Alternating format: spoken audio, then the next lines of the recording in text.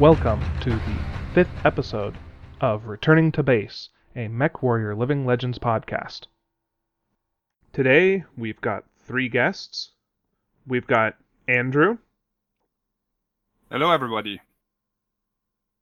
And we've got Landros Radic. Hello, hello. And we've got Rick the Stick. Howdy. Andrew, what sort of things do you do? Well, I'm the current leading sound dev of MechWarrior Living Legends. I've been with the team since early 2017, and I'm responsible for how things sound right now. Excellent. Landros, what do you do? Right now, I'm mostly moderation and consulting for the team, but back at the start, I was video editor, sound director, sound designer for the team up until about 2009, 2008. And since then, I've just kind of kept tabs on the team and just been around. Ah, so you're one of the old guard. One of the originals.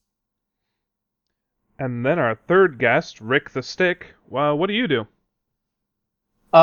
Mostly I play MechWarrior Living Legends, and most recently I've developed Stick Stats, which gives you a little more insight right now into the assets that people buy and who takes what asset in the game. I think we've got an entire episode planned on that for the future. Yeah, we've got a lot to talk about there. Alright, well, seeing as we've got both Landros and Andrew here, I suppose we could even open up the topic to sound. What's going on with sound nowadays? Actually, that is mostly done now. There is still what I might want to do is very cosmetic, but the overall sound design of the things that were needed and that was still lacking when I started out, that's all there. So yeah, it's mostly finished actually. So, Andrew, Landros, where were you getting, like, the source for the sounds you use? Are you taking pieces of celery and cracking them over a microphone like those crazy Foley artists, or what? Not too far off. A lot of it was sound design libraries. There were a lot of Foley libraries that were used, mostly through one of my brothers who is a sound designer. I used some of his sound libraries in order to create some of the sounds. But yeah, I mean, a lot of what was created originally was just composites of things. The original direction of that I was going for was to be better than most everything that had been done previously. I was never really happy with the sound design of MechWarrior. Well, MechWarrior 3 was okay. MechWarrior 4, I was sorely disappointed in, and so a lot of it was to re-emphasize the realistic things that you would think of that these weapons would evoke. So the beam lasers were kind of a stabby pew pew that you think of for kind of sci-fi in my mind, but with some strength behind them, especially when you got to the medium and large lasers and that kind of stuff. So a lot of the original sound design was based off that. Now, there's been a lot of revision, and what you hear currently, which is absolutely fantastic, and I give a lot of credit to Andrew and Was it Lear Korn before for that? fixing. Yes, exactly. Korn is mostly responsible for the new raw sounds when it comes to weapons. Yeah, and so like all the new stuff that you hear, post, 20 geez, I don't know when you guys started that, 2014, 2015, is their work. So there's still bits of things you can hear me, which was initially just a temporary as the clan success or failure voice in the game. But there was a lot to the original sound design. Yeah, we mostly, Corrin mostly revamped the ballistic sounds, and the missiles and the lasers were already perfect as they were. We saw no reason to change anything about those. They were great, and they are still great. And we, as it comes to the PPCs, we only build on what was already there. The original PPC sound was a great source, and then Corrin came up with an improvement. He mixed something in from the original MechWarrior 5 trailer. I think I remember when it comes to the ERPPC, and I took it then even a step further when it comes to the heavy PPC. But the bass sound, that's also Landross's work. Was Corrin responsible for the recharge sounds and reload sounds? Some of those, yes. Some of those he made. Some of those I actually made. Oh, cool. Those are very helpful in game to help me know when it's time to fire again. Well, it's not the sounds only. I mean, we also had to actually put the code work in to make this work, which I heavily pushed for. That was something that our leader at the time, or no, he's still our leader now, but Invictus wasn't too interested in actually doing that. But I said, no, this is really, really necessary feedback for the player. This is something that he needs at his hand, or better at his ear. So yeah, I at the point I got Erkto, who isn't active at the team anymore. He was a coder at the time as well, one of the leading coders. He referred me to Enoch, who made all of the code work for the reload sounds happen, or the recharge. I mean, I would like to differentiate. There is reload sounds, which is when an empty tonnage gets replaced, and then there is chamber sounds when there's just a cooldown between the weapons. So all of this is what Enoch put in code-wise, yeah, and on the south side, that was Corrin and me. What was your most recent challenge in sound design for the game? The challenge, unfortunately, remains always the same. The biggest problem of MechWarrior Living Legends is that different to other games is that you have multiple weapon sounds, and also multiple weapon sounds that are grouped up. And that leads to these sounds, since they are synced, they will boost each other's volume, and they do it quite heavily. So the problem is to actually always level that out, especially since one aspect of what Fmod, our sound engine, is broken in the instance that when you have a looped sound, you cannot limit its instances. If you do so and you hit the instance limit, the sound will just go broken. That's really unfortunate, and I had therefore to create sound variants basically for the weapons into the game, so that for machine guns, for example, can be adjusted properly to the overall volume. And it's always a fight to do that. I think there's no really a satisfactory solution, because the problem becomes that when you fire one of those weapons, it will be very, very low in the overall volume, because, as I said, they all boost each other when they are in perfect sync. And yeah, this is always something I have to wrangle with. And since this is bugged in Fmod, I always have to compromise on that. Yeah, it's even back when we were developing the sounds and things, and like Andrew said, he was pushing really hard to get coders.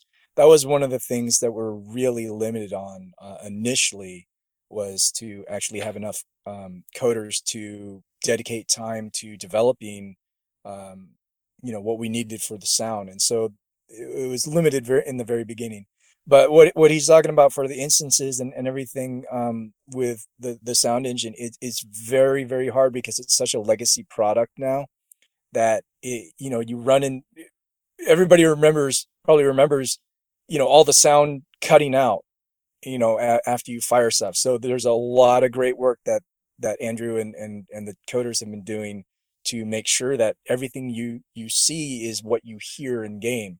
And unfortunately, we're limited by the archaicness of the engine at this point. Yeah, that's true. The when we took it over at that point, all looped sounds or looped weapon sounds for the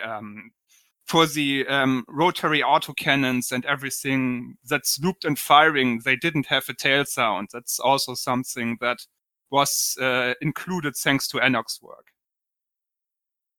A tail sound? Do you mean like as the weapon stops firing? Yeah, exactly. That echo sound that you hear when it stops firing. At the time when I took over, that didn't exist. It just cut out. Well, thanks for doing that. I do like my racks. You're welcome.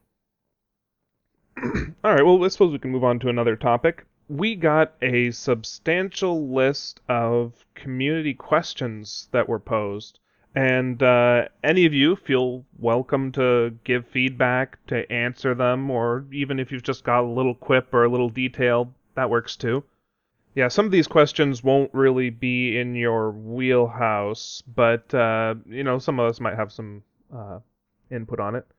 Well, since I'm a leading developer, I pretty much have the picture of everything. So it should be fine. So this is a question that each of you can answer in turn. I suppose we'll start out with Rick the Stick. What is the core appeal of this game to you? And this is posed by HiveMind522. For me, it's my favorite MechWarrior game that I can currently play, I suppose. I've been a longtime fan of the franchise, and I actually picked it up back in about 2016 when I was going through the process of installing MechWarrior 4 for about the millionth time. And I came across somebody mention this game and installed it and tried it out, and I've been playing ever since. The mech combat is probably my favorite part, but I have also really enjoyed the combined arms aspect. I'm not a terribly huge fan of BA, but airplanes and tanks are a nice variety and kind of flesh out the universe for me in a way that previous MechWarrior games never did. Thanks. So I've been like him. I've been a long time fan of BattleTech and MechWarrior. Initially, I'm the youngest out of five brothers, but my older brothers would played a few games of BattleTech, and they had the box set, and I loved the art. Unbeknownst to me, it was the original Unscenes that I also saw in Macross and stuff like that. So I became a big fan of Mecha, and my favorite aspect of why I play MechWarrior Living Legends, or even why I wanted to help develop it, was literally the combined arms aspect. There was no game that really focused on driving other assets other than just the mechs. And while I love mechs, in the lore and everything that you saw on the tabletop, was the vehicles and things were just as deadly. So I wanted to see that come to fruition and see it realized. And I think, the team over the years, almost over the 2 decades, has really realized that vision. And you don't even see a combined arms aspect outside of, say, Mech Assault, which is more arcade, but something that really realized the BattleTech universe. Non-BattleTech properties that came vaguely close. There's the Battlefield 2142. Which actually, the brothers Kami and Krim, when they first started doing this, that was the original engine that they were modding.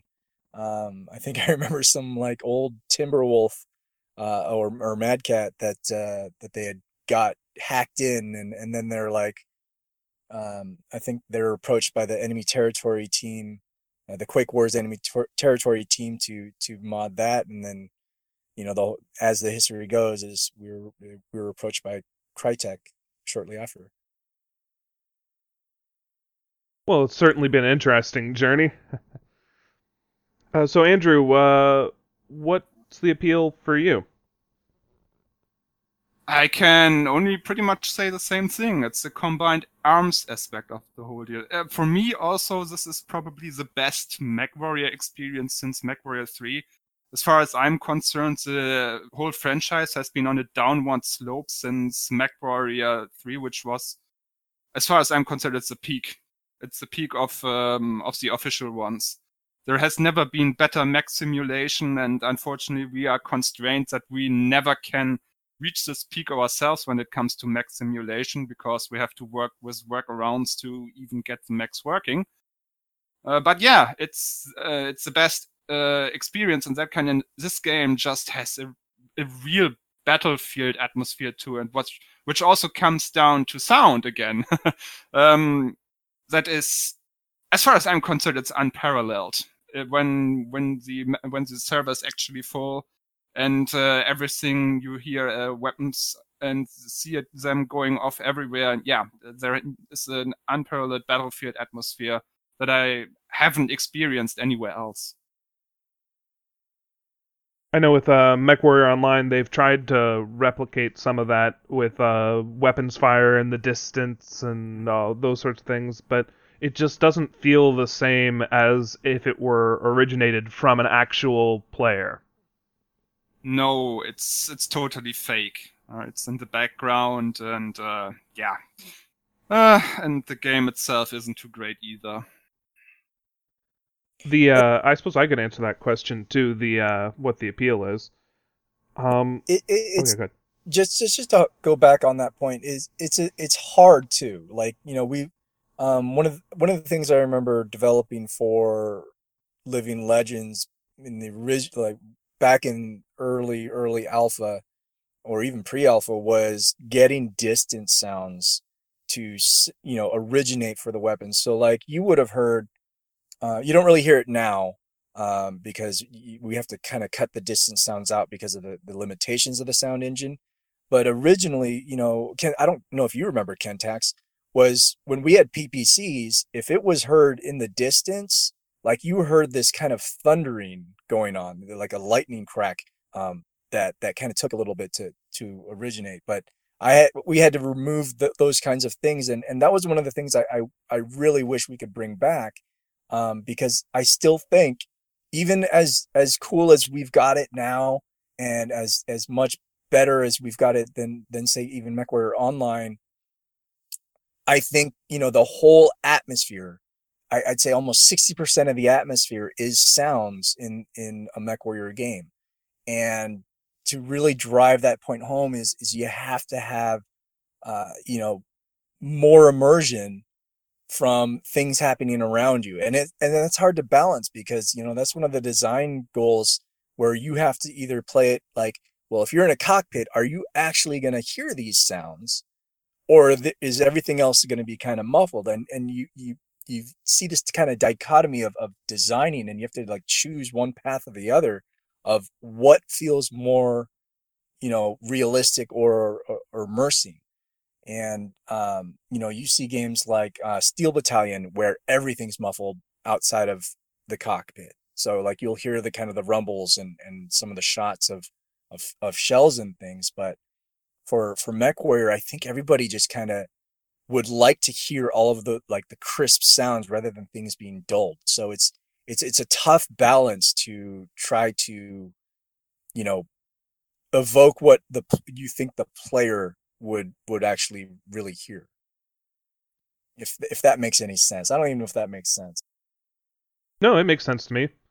Well, in that regard, to distance attenuation, what we have now is you have a crisp sound when you are actually close to the asset, and you have a muffled sound, and also a very mid-heavy sound when you are really far away from it, which is pretty realistic, actually. All right, well, I'll take a shot at answering that question. And thanks, HiveMind522.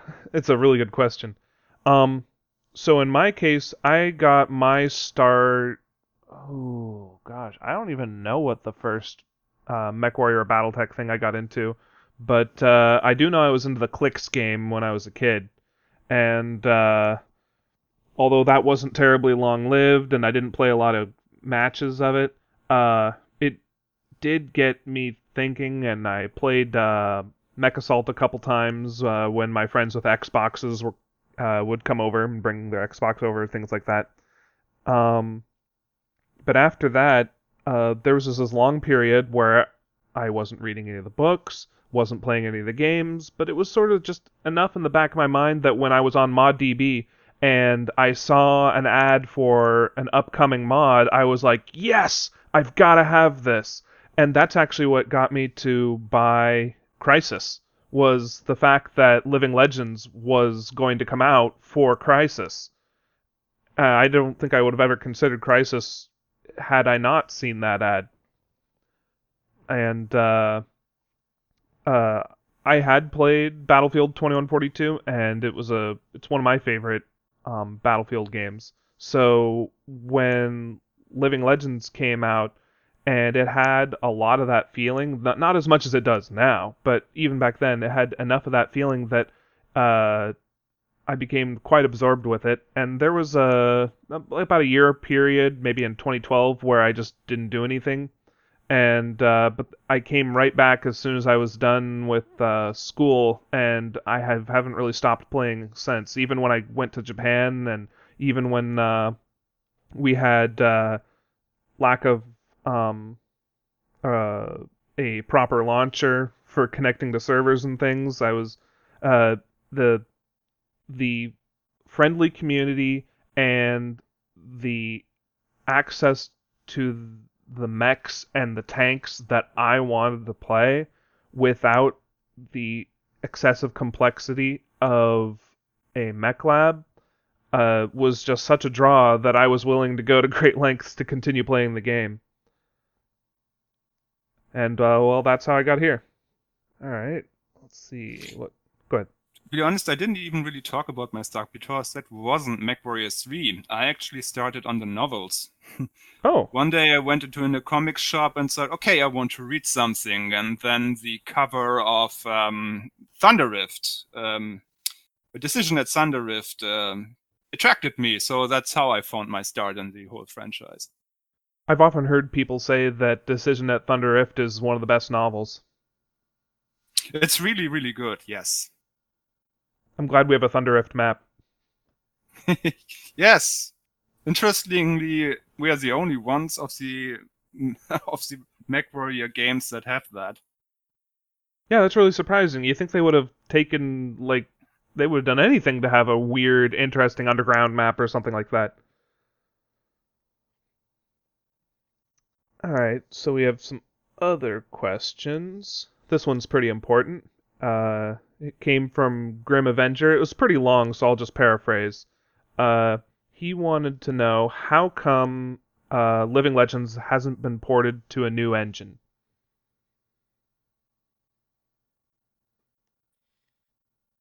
Oh man, that's. I think everybody here is like, okay. I think it's a fair question. Why hasn't MechWarrior Living Legends been ported to a new engine? Why hasn't MechWarrior Living Legends been ported to a newer version of CryEngine? That is there's a lot there. A lot of it had to do with the original founders and them working at Crytek. A lot of it had to do with the current community and the license itself. And it also has to do with,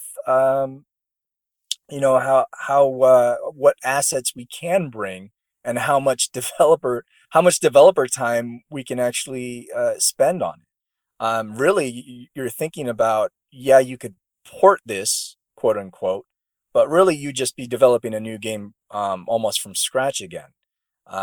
With the amount of changes that from CryEngine 2 to CryEngine, I think it's 5, no, it's even past 5 now. I'm not even sure what version number it is.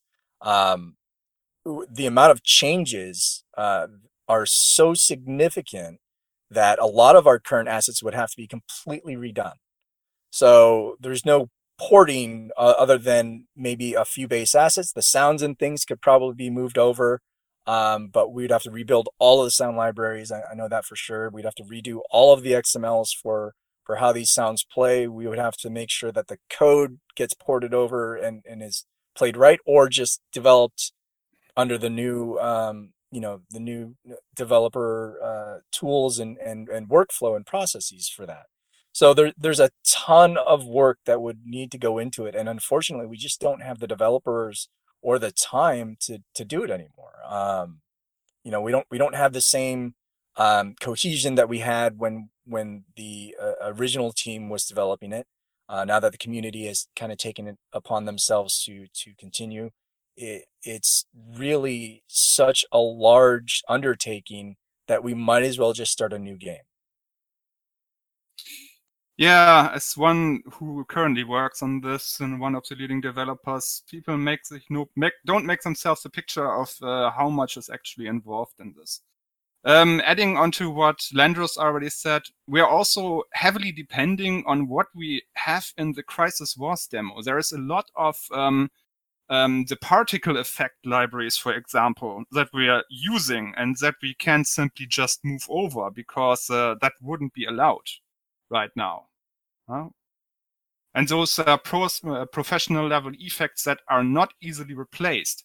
And then we also, at this time, we have entered an age where a client-server application or a server application in itself, that's not something that's being done anymore. So we would actually have to have somebody who writes us in a server.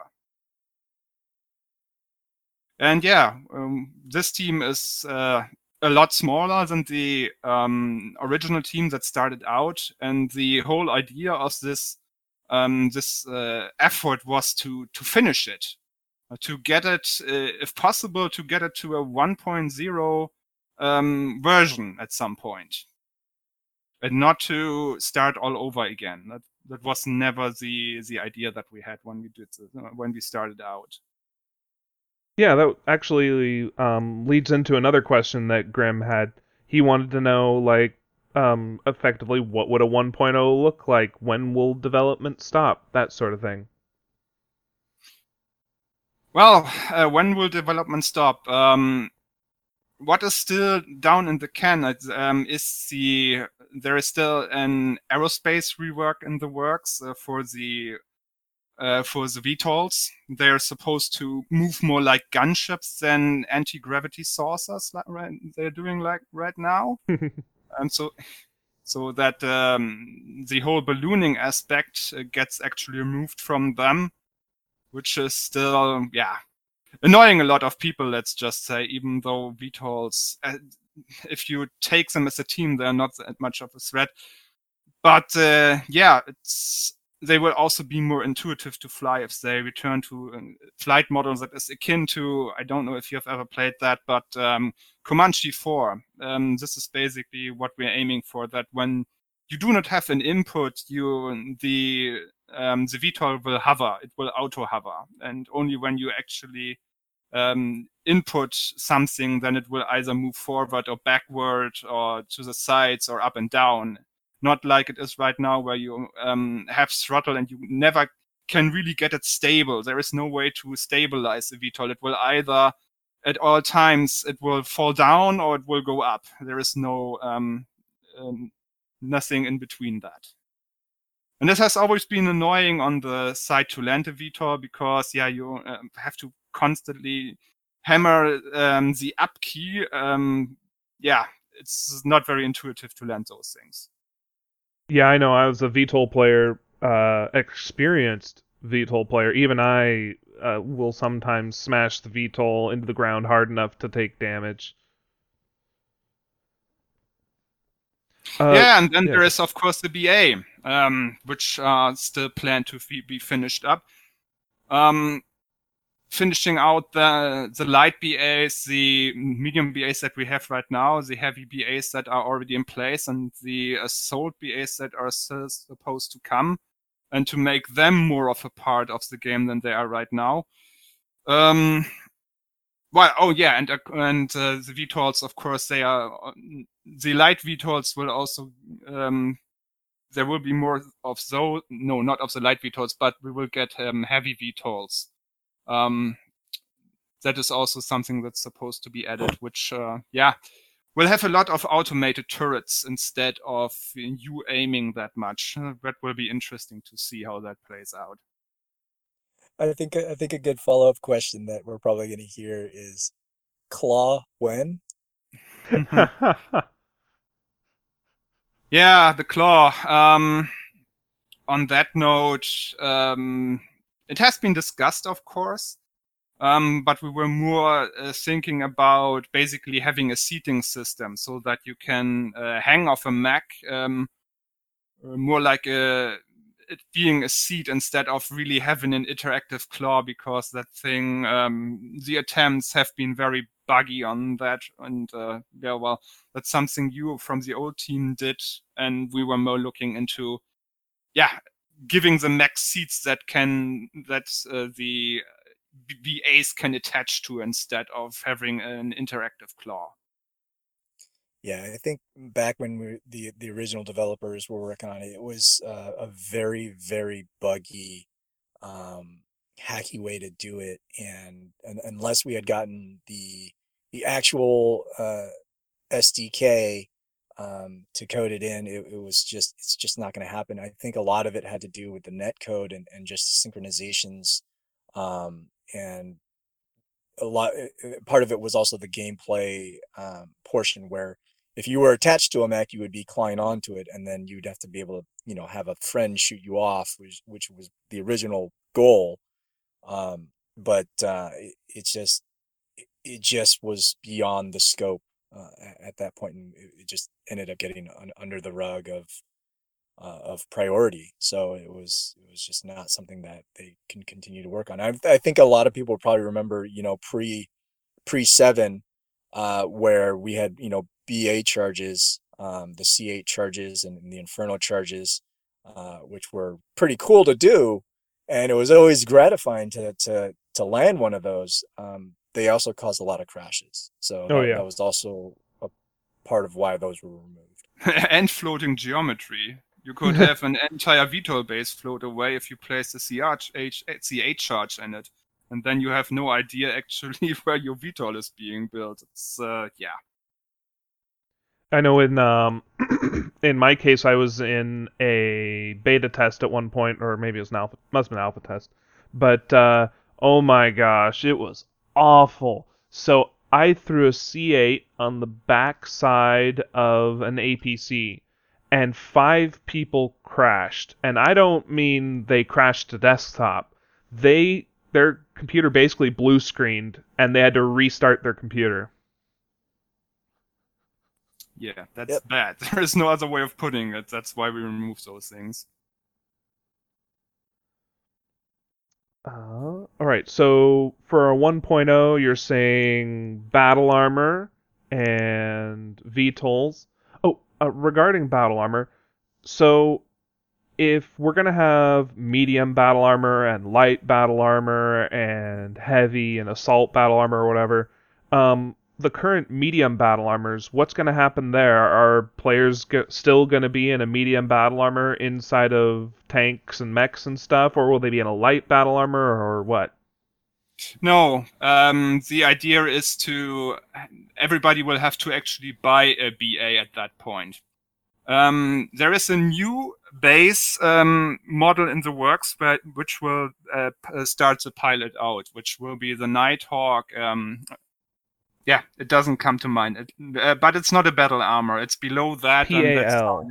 Yes, power armor light. Exactly. That's what the thing that slipped my mind. It's a power armor light, and it's that's below a BA. And from when the Nighthawk gets into the build, you will have to buy battle armors instead of having them in your cockpit. Awesome. I think I once heard Invictus say something like he wanted to add one more game mode before 1.0. Has there been any decision made on what like another game mode might even look like? To be quite honest, no. Yes, we want to include another game mode as well, at least one. What it's going to be like, there has been discussions on what we want, maybe something objective based or something like that. But yeah, it never really, so far it hasn't moved beyond the concept stage and concept and really asterisks to put it like that. I think there's a lot of good ideas, but as we've seen, even in other games where a lot of good ideas for game modes, the execution can be flawed or it just is not actually fun due to meta. Um, one of my fantasies for a game mode is a nice assault and defend, or even one of the things I'd been thinking about is almost like a MOBA, where you would have a base and your resources would send out AI units almost. But I mean, that's so ambitious and out of scope of what we're doing. But it almost goes into the territory of what would you do and what do you dream of for being a 1.0? Yeah, what has been heavily discussed in that realm is something with less of a time commitment, because everybody plays terrain control right now.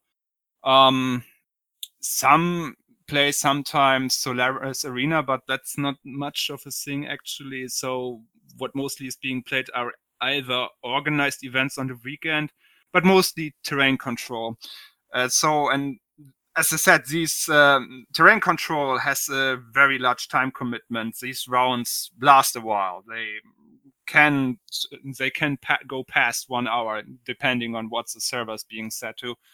And the idea was to get a game mode where you can actually jump in and get maybe 10 or 20 minutes of gameplay and jump out again. That is something that has always been on our mind. There was a map from Finalizer called Dust Bowl Arena that I played years ago, and it kind of had that quick pickup in game sort of, or pickup game sort of feeling to it. It would give you a certain amount of C-bills to start out with, and you could buy any asset that cost that much. You'd go out, and then once all the enemies were dead, then the game would reset. There was a case of a destructible building, and if you put enough weapons fire into that, then the game would just reset. It wasn't fully implemented, but it was implemented enough that it was fun. Yeah, Interesting to see that come back. Like that. Yeah. I think that's probably one of the more plausible implementations of another game mode. I think something that we're kind of missing in even in some of the community maps is really kind of like a ruined battlefield.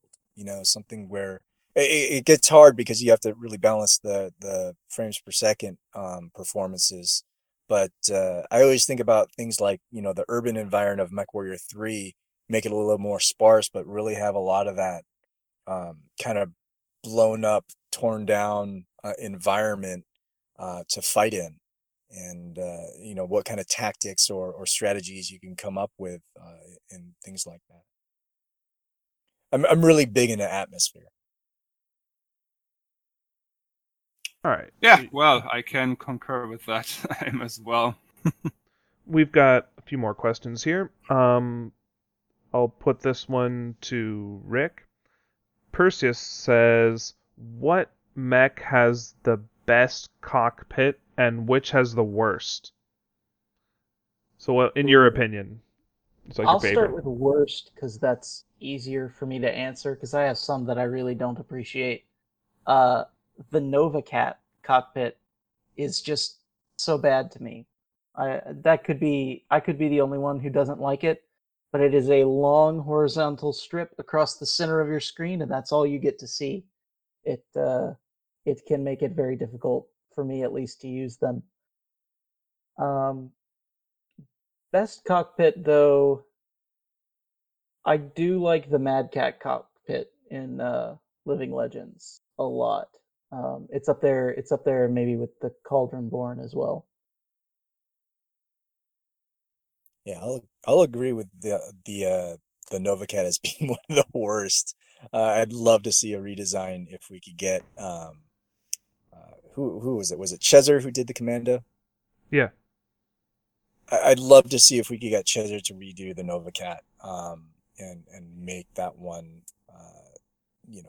really pop the way he's redone the Commando.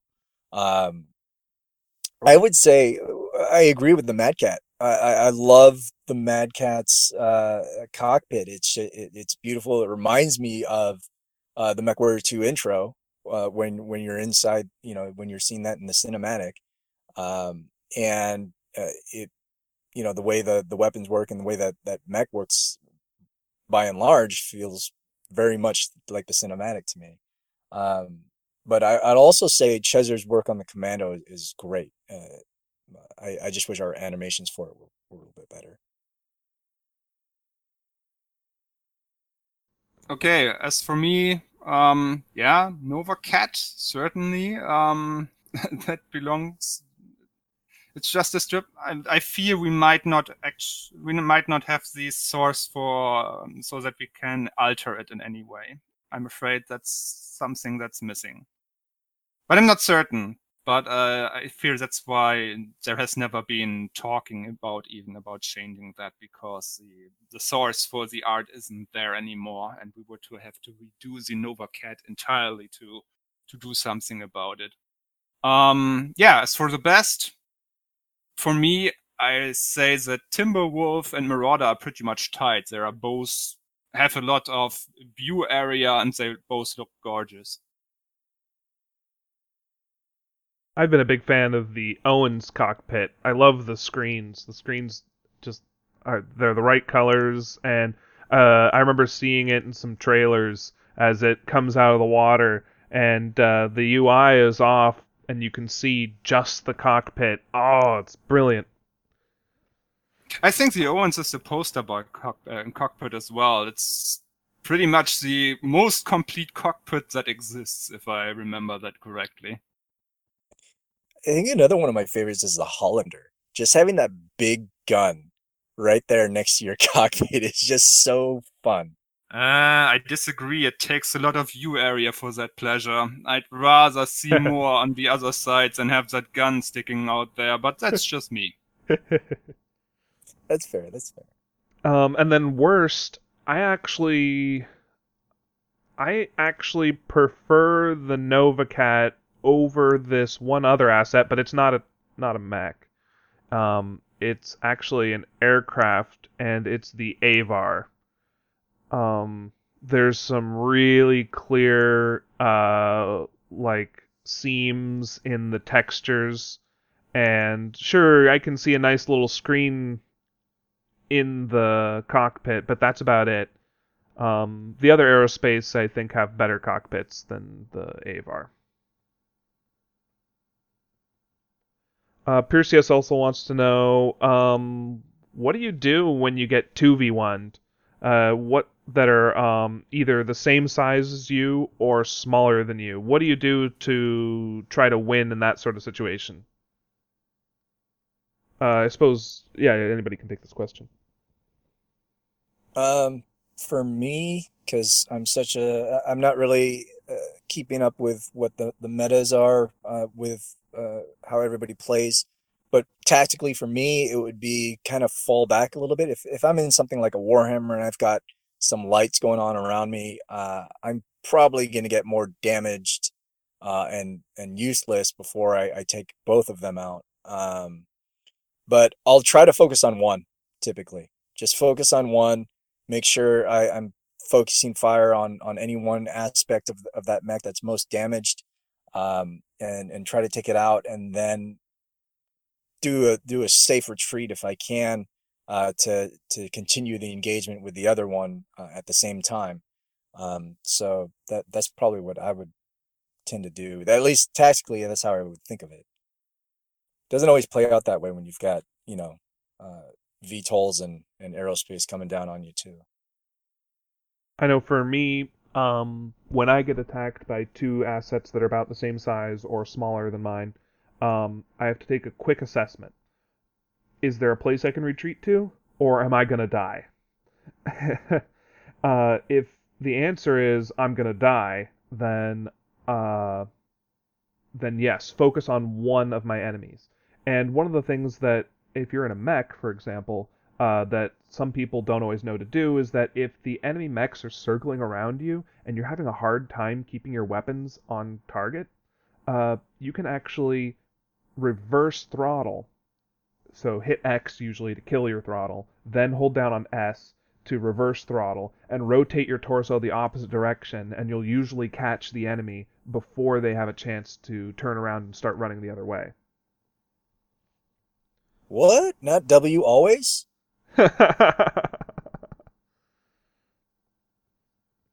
Yeah, I think I agree with Landros on that. It depends on the situation, of course, as well. Do I have a tonnage advantage, or am I below what my opponents have? Yeah, but focusing on one is certainly the way to go, because when you're dividing attention, you're probably not going to do much to either of them.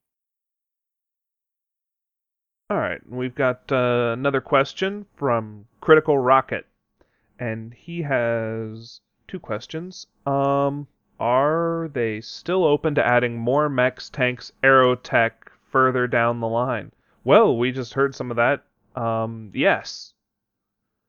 At least for the aerospace.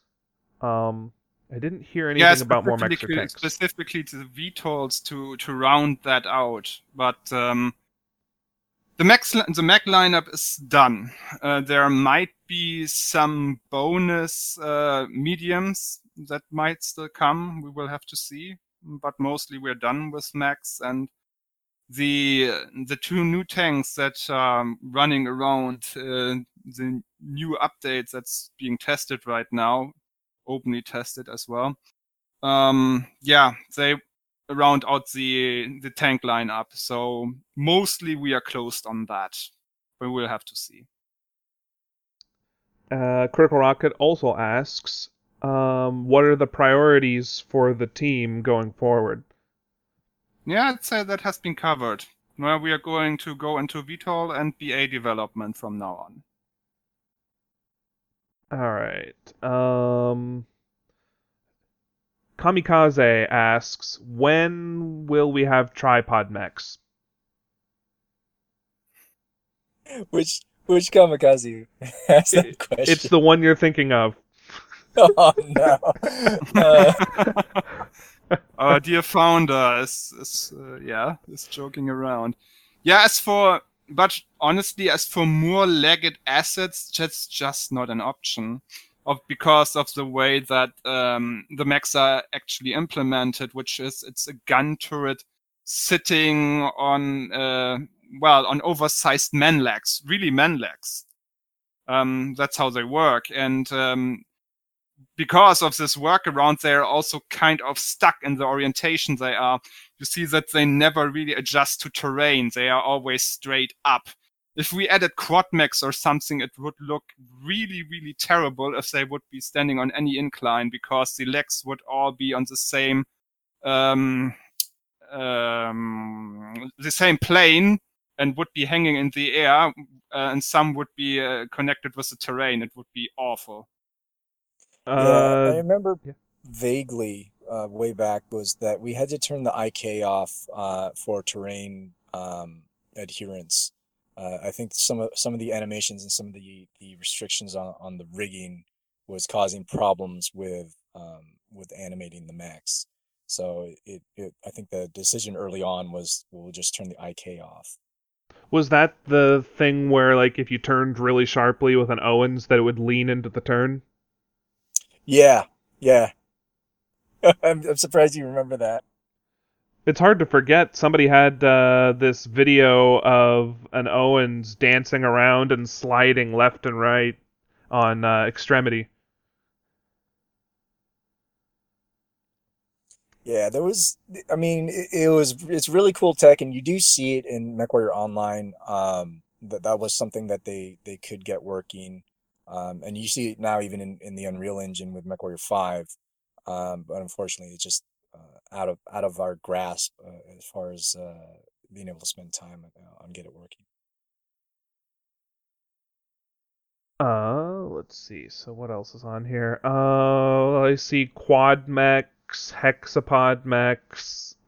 Yeah, Lots of that's all questions like that. covered under what I just said. Yep. It's not an option, guys. I'm sorry. Zhid OS and Sabrist ask for the Urban Mech and the Tenchi, respectively. Yeah, we're jumping that question. That's basically just trolling at this point. That's what I figured. So let me take a second. I'll read this.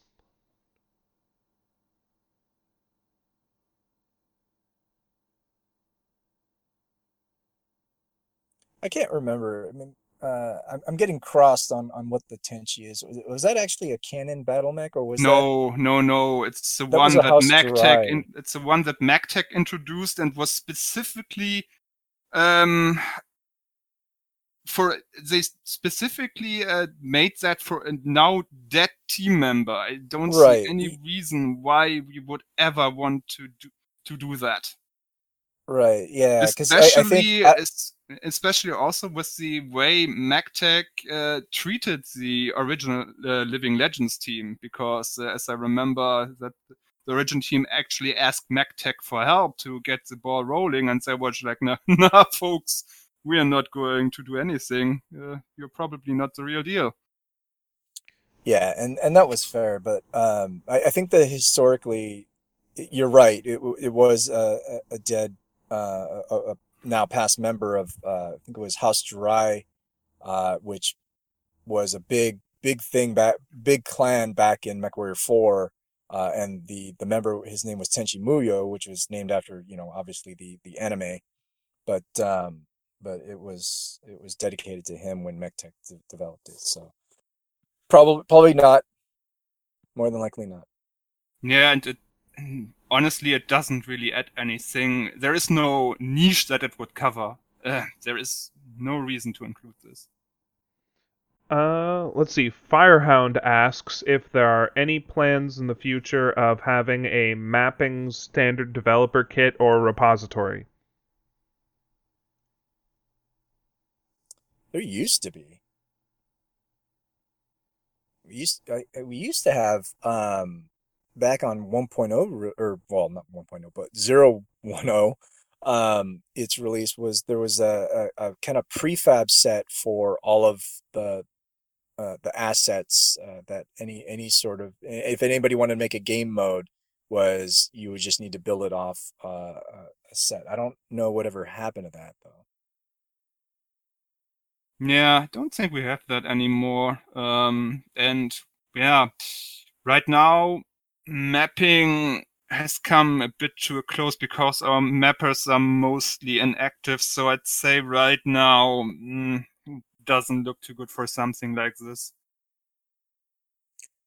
We do have another map that may or may not be included. I didn't see the latest on that one. Can you speak to that one, Andrew? You mean, or yeah, I think what was it called again? One moment. It's in the mapping Well, while chat. you're looking that up, I have heard at least our most active people when it comes to mapping, instead of making new maps, have been trying to improve old maps, like how we now have TC Extremity, Yeah, exactly. and we have a changed up TC Desolation. Yeah, there has been some efforts outside of the team to improve some of the maps just via XML editing, and the results have actually been pretty good. It's surprising how much you can simply do with the XML itself. I didn't actually expect that to be possible, that you can do so much outside of Sandbox. But yeah, the map we just talked about is TC Lost Hope,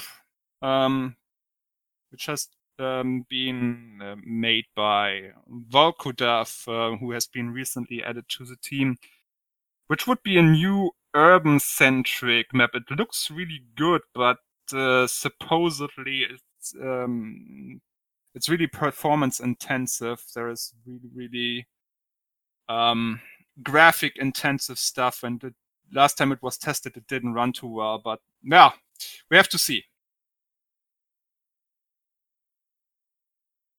Yeah, it'd be nice to have another urban map. Yeah, an official one even. I mean, Urban Jungle is nice and all, but the problem with Urban Jungle is that it's another.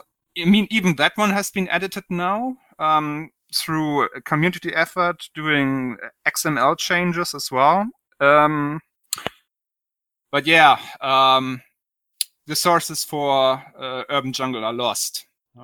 That's something when the original maker came on, confirmed that to us, that in some HDD crash he lost the sources. So any major reworks on that map are sadly out of the question.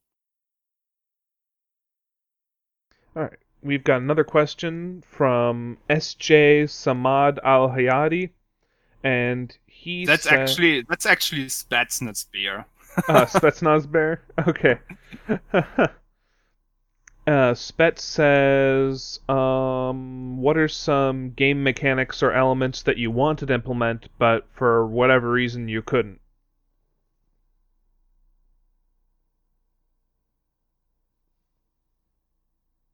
Nandris, you want to take that one first? Oh man, mine's gonna be really long-winded. So when we were originally developing, we had several game modes. First was Solaris Arena, because we needed something that was quick. And then Terrain Control, which was Trial of Annihilation initially. And we had another Assault and Defend game mode that was in the works. We couldn't quite get it working. And then there was a game mode where it was purely assault and defense, where you only defended on one side and you only assaulted on one side. And that involved trying to eventually destroy an Overlord or Onion dropship, which or a base at one end. But work on those was always ever just preliminary.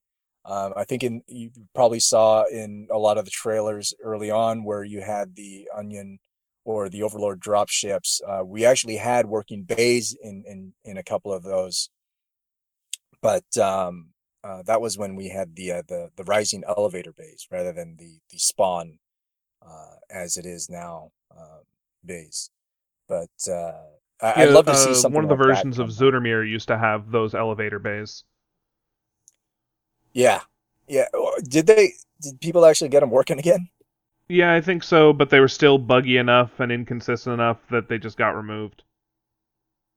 Yeah, it was something that was kind of cool. I thought it was a neat concept, because it was like pulling it out of a little like drive bay or something like that. But I'd love to see. So I touched on this earlier about a MOBA. I'd love to see a game mode where we get like some little AI assets to assault bases, and as mechs, like you could fight along with those assets to help take them over. And as you gain more assets, you gain more resources to build heavier assets to help fight further. So you always have this kind of constant power struggle where, that was the other game. It was called Power Struggle. Or no, that was the original Crisis mode. That's right. My bad. I'm sorry. I'm getting old. But I'd love to see something like that where you have like this supply line of things where you're consistently having to not just defend the base, but defend the line itself. So like a MOBA where one of my big things where I started thinking of this was actually Paragon. I don't know if anybody remembers that game from Epic. It was a third-person MOBA where in your lanes you had creeps like you would have in Dota or League of Legends, and these would actually be like infantry or supplies or things to go to the base. And if those got disrupted, the base would be more vulnerable to takeover. So you always had this kind of dual role to play. And then one of the big things early on when we were developing, before we had mechs, was we were doing a lot of gameplay tests with just like the Demolisher and the early iterations of the battle armor. I'd love to see something where it's really battle armor. I know that this is probably going to be a hot take for people, because I think there's talk of let's not go in this direction, but I'd love to see a more battle armor combined arms focus, where battle armor have to go into a base and take it over, very similar to I don't know if anybody remembers this game called Angels Fall First, where you have these ships and things, but when you actually go to take over or destroy a ship, you have to actually board it. It's very much in concept to what would be Planet Side. I'd love to see a Planet Side with basically in the MechWarrior universe. That would be my ultimate game mode. Spetsnaz Bear also asks. Well, I have something to add to this. Go ahead. Sorry. Well, I discovered in a lot of fragments of work also that the old team wanted to do a lot more in the aspects of mech simulation, like having real now the words are slipping again. Peripheral support. That's now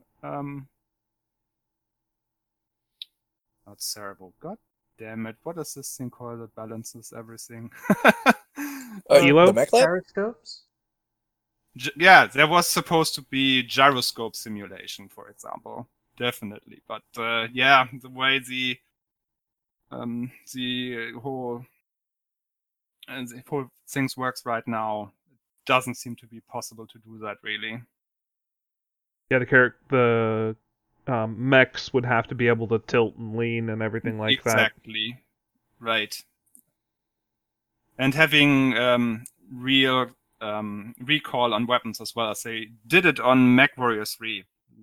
There was also hints on in the files that was planned, but yeah, same problem. I'd like to really see one of the things I thought that we could have done way back when, because we had access to Scaleform, was to actually start like an online, almost like an online service, kind of like how MechWarrior Online worked, but more to harken back to, like, if anybody remembers, I don't know if any of you guys ever played it, but BattleTech 3025, or Battle, it was like the early MMOs of BattleTech or MechWarrior. But there's that whole, it had a whole hierarchy. On the Genie service back in the early 90s or mid 90s, it was using the MechWarrior 1 engine, and you had the entire aspect of the Inner Sphere, where each of the house lords was run by a player, and they each had their own command structure and hierarchy, and you were promoted or you joined one of those houses, you were assigned to a unit, and as you were assigned to that unit, it was a lance, and you would be assigned mechs from the quartermasters on each of those houses. So it had this entire command structure that you really only saw in a 4X these days, that was playable. They had supply lines. You had to take planets progressively. You couldn't just jump a planet and then hop here and there to win it over on a faction. And that's something I wish we could have done to be more practical in this day and age. I would have loved to have seen something like a Solaris Arena tournament that had live that had basically seasons, where you would have a champion for a season, and I don't know if it would just run off mostly just kills or brackets, but I'd love to see a game mode like that, where if we were to do anything in the future on a new game or new development of anywhere, I would probably implement something like that to get people always playing, to have quick matches where you would have actual stats and things to brag about. Yeah, we had the Planetary League back in 2013 or so, I think. And yeah, that sounds a lot like what our Planetary League, only with a lot more practical automation included to help smooth things out and make it so there wasn't so much paperwork to be done. Yeah, I mean, a lot of the old leagues like NBT and TKZ, and we're going back, far back. A lot of that stuff was really cool and really well done. Dark Phoenix did a lot of great stuff with NBT to make it really inclusive, to have a command and control system, and run supplies and tracking. And I think, if anything, I'd love to see a system where I'm honestly surprised that like MechWarrior 5 or MechWarrior 4 Online doesn't do more of it, um, where there's player control over the supplies and not supplies, but like the mechs being assigned and things like that, and damage states, because they did have all that kind of running back in early betas. um I almost want to say alpha of MechWarrior Online, but it's that's the kind of stuff that I love. I love getting in the nitty gritty of that stuff, and I feel like that really helps sell the experience, because you have people who join clans and these guilds and have this hierarchy, and that really, to me, was what I grew up with, back in NetMech, or MechWarrior 2. But I don't know. Maybe I'm a one-off. I don't know. What do you, like, Kentex? You haven't really talked about it much yourself. What is your ultimate goal for a MechWarrior game? Gosh. Well, what you were talking about there, that's definitely something I've wanted for a long time. I do remember quite fondly, for example, being able to move mechs around from planet to planet. We would build most of our mechs on worlds that had mech factories, and the mechs would always show up in groups of one variant, or well, one of every variant. And so you would end up getting some of these garbage variants that aren't very useful or have very, very narrow uses. And so you take the ones that are narrowly useful and focus them on planets that have maps that play to their advantages. One of the best examples of this was the map Ilium Range, really cold. There was a whole planet where almost everything was cold maps. And so this was back when there were medium pulse laser Osiris's, and there didn't have to be the same number of players on each team. You just had to have no more than 360 tons for Inner Sphere and no more than 320 tons for Clan, and no more than 345 if it was Mixed Tech. But so what I did was I just shoved all of the 4 medium pulse laser Osiris's that used to exist onto that planet. And so there was one match where I think it was under Mouse, Smoke Jaguar brought these Mad Cats and Black Lanterns and all these other things, and we just swarmed them and murdered them with a whole bunch of Osiris's. It was hilarious. Other sorts of things that I'd like to see in a MechWarrior game. Gosh, not MechLab, no. That's never really been what I've been. I'm sure I enjoyed MechLab to a degree, like when I had that commando with literally no weapons on MechWarrior Online. I just had a tag and a narc and Guardian Electronic Countermeasures and Beagle Active Probe and just nothing else. So that aspect certainly can be fun, but I feel like it should be only one game mode and certainly not the one that gets the most focus. Gameplay mode wise, I definitely want like missions where you can go and like maybe the enemy is necessarily going to lose. There's almost no way you're not going to win, but they can change the degree to which you'll win by. That's a really interesting point. I love the aspect of like really assigning those variants, which are specific uses, because in the lore, that's mostly correct. You know, that's what they were, you know, built for, was for specific use cases. So, you know, you had fire support adders, you know, like the Adder C, and like, you know, some of the Stormcrows where it's just all missile fire and stuff like that, and they were relegated to the back of the battle. So I'd love to see stuff like that implemented. I love that point. Rick, do you have anything to add on that point? Are you interested in something like a planetary league with clans and all of that? So I've never actually, unlike I guess the rest of you guys, haven't had the opportunity to play in such events, except for some of the player run events. Like I played a few Chaos March rounds back in the day, and I play some of the single life games that Direwolf organizes these days.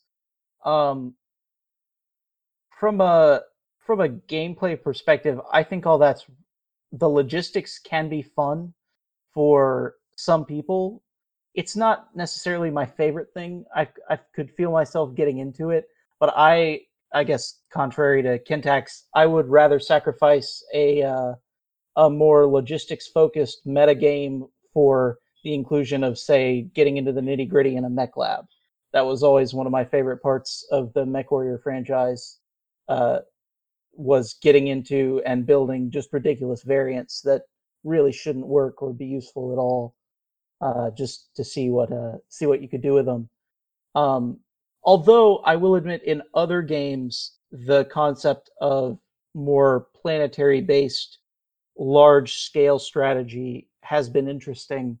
I don't know if you guys ever played a real-time strategy game from the 90s called Total Annihilation, but it had a similar mode where the two factions in the game would fight for different planets in the galaxy in a similar manner, and it was all online and worked through an external service that's long since dead. But man, it I was forgot about that. It offers very interesting. I forget what it was called. Landros, did you ever play in it? No, I didn't play it. My brothers did though, and I remember watching them play in the league. Yeah, Or not the league, but the online portion. But yeah, it was a planetary control kind of system. yeah. I did some reading on some of that after discovering it, and in some games, I think that would be a really cool like aspect to add on top of it. But in at least MechWarrior games, there's so much going on in respect to it's a simulation game, it's a first-person shooter, at least in MechWarrior Living Legends case, it's also a combined arms game, that it doesn't necessarily need the extra strategic front for you to be thinking about, to my mind anyway. Some players may want that, but the MechWarrior games for me are so fun because there's just so much going on. That I'm not sure that they would necessarily need that feature to be complete, if that makes sense. Yeah, I think with MechWarrior, it's really got an interesting aspect to it that you really have this player kind of player skill of or it's really heavily player based. But if you were to take the combined arms aspect of it is, you know, you could throw a mass of assets at a point and be like, yeah, that's ours. But you still have the player skill really play a part of whether or not that, the tactical, the strategery of taking those points. And I think that's one of the most interesting aspects of MechWarrior. Whereas while you play PlanetSide, it's kind of like a rock, paper, scissors. But it's more like just throw a lot of bodies at it and hopefully they'll finally concede, or you just happen to luck out on timing. I really think our Chaos March format was advantageous in this regard, because the problem I always see with planetary leagues is people and their availability. Battles need to happen, and teams need to meet up, and the players need to be there because they are assigned to specific clans, and only when everybody is there, the battle can happen, and it needs to be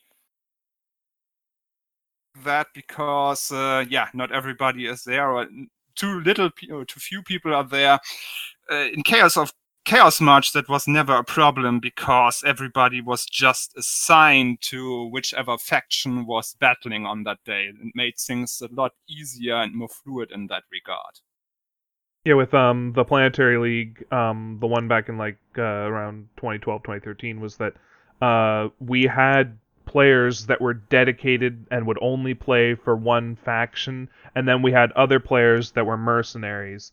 And now, or then later with Chaos March, it was, we've got 4 players, maybe 5 or 6 players that are dedicated to their factions, and then everyone else is a merc. Yeah, this aspect just makes it easy for the battles actually to take place, because who is there plays, and who isn't there doesn't play, and the battles take place instead of you having to wait around to actually get the people in the right clans together to have the match.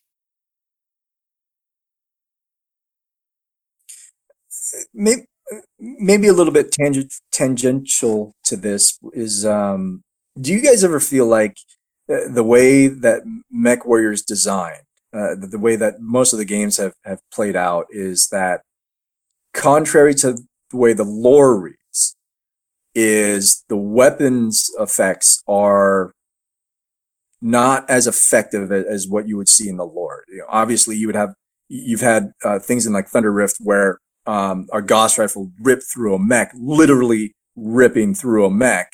And in the art, you'd see it, going completely through the mech even. Whereas if we were playing, MechWarrior Online or even MechWarrior Living Legends, is the weapon effect is it just takes some armor off, and I'm not talking so much about the effect itself of what you see, but more of the fragility, and the high damage. I don't want to cut you off, I'm sorry. On that note, the writing just includes the board game rules of criticals, and that's stuff that's mostly excluded from MechWarrior because, it's questionable that that's actually fun to have in the game when you're playing it as a shooter simulation. One of the things I was... good. I would tend to agree with Landros that it definitely feels different playing any of the MechWarrior games to reading any of the lore, but that's because it seems like, at least in the lore, the encounters mech on mech last a matter of seconds, maybe. Whereas I think what Andrew said, that might not be fun if you're playing a first-person shooter where, you get hit twice and you die.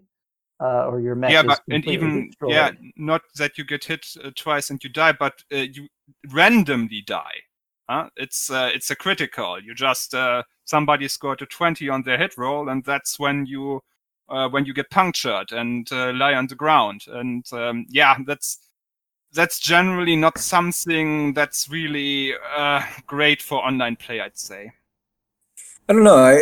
The way I look at it, and this has kind of been driven more lately in the last 10 years by games like Dark Souls, or Escape from Tarkov, Arma, or even Rainbow Six Siege, where you've got this really low, what they call in the FPS world, TTK, which is time to kill.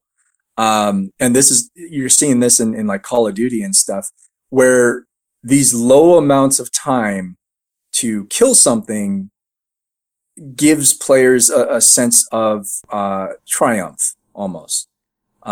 It's almost kind of like casino psychology, if you could think of it like that. But I really feel like it could work in the MechWarrior world. I think the biggest problem that everybody has complained about or talked about in the BattleTech and MechWarrior world differences is the pinpoint accuracy. And I think what's interesting and what really drove this lately to my mind was watching MechDoomer, some of the videos of MechDoomer of that. What's his name? Lewis, I think it's Lewis P3 or something like that. Yeah. Was watching the weapons fire from that. Was that torso mounted weapons still fired separately from the crosshair? And I know we were playing with that early in development to see if we could get it to do that. And unfortunately, the decision was made just make it pinpoint if we can, and that all the other aspects of it are to throw off your accuracy.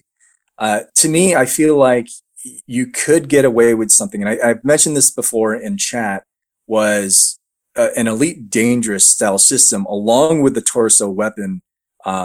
Not adhering wholly to the crosshair, but only to a certain range. Like they're on a small gimbal or a very narrow gimbal where your weapons fire does not all converge to one point, but can converge to its own point.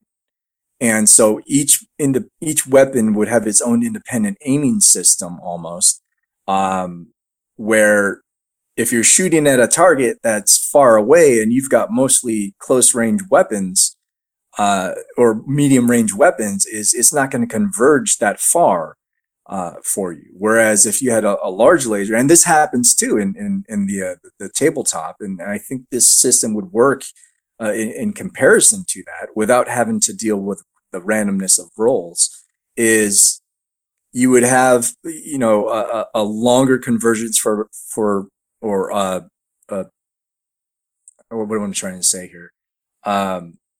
A narrower convergence for long-range weapons versus a wider convergence for short-range weapons. And I think with that is anybody has played Elite Dangerous and you see some of those lasers where they kind of float around on the gimbal according to movement, I think that would play into the inaccuracy. So when you have more inaccuracy of hitting a target, you could probably bring down the armor values so that it's more lethal when you do actually connect. And so I feel like that TTK would really play into the skill of being able to get these weapons to connect. On the team, we certainly have talked about aiming cones, but we generally feel that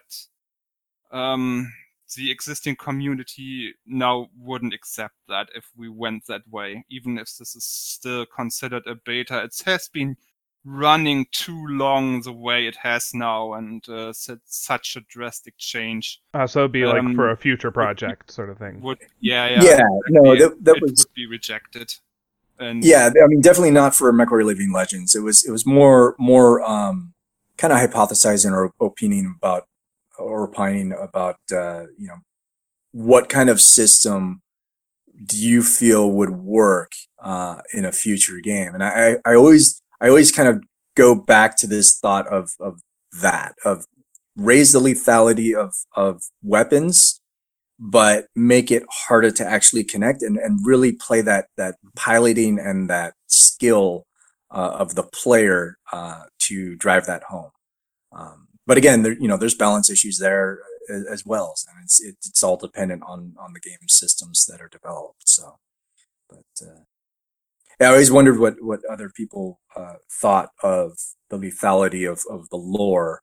Because I know Stackpole and the other writers, some of them would actually play out the battles in the tabletop, and put that into writing.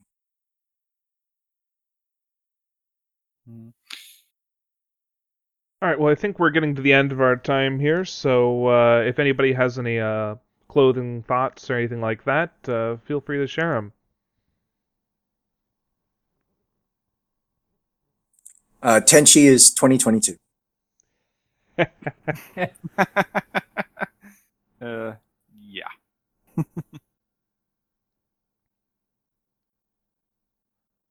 All right, well, was there something else there? No. Okay. So in that case, I'd like to thank Shivoxy for our closing theme, and I would like to thank Timothy Seals for our opening theme. And this has been Returning to Base, a MechWarrior Living Legends podcast.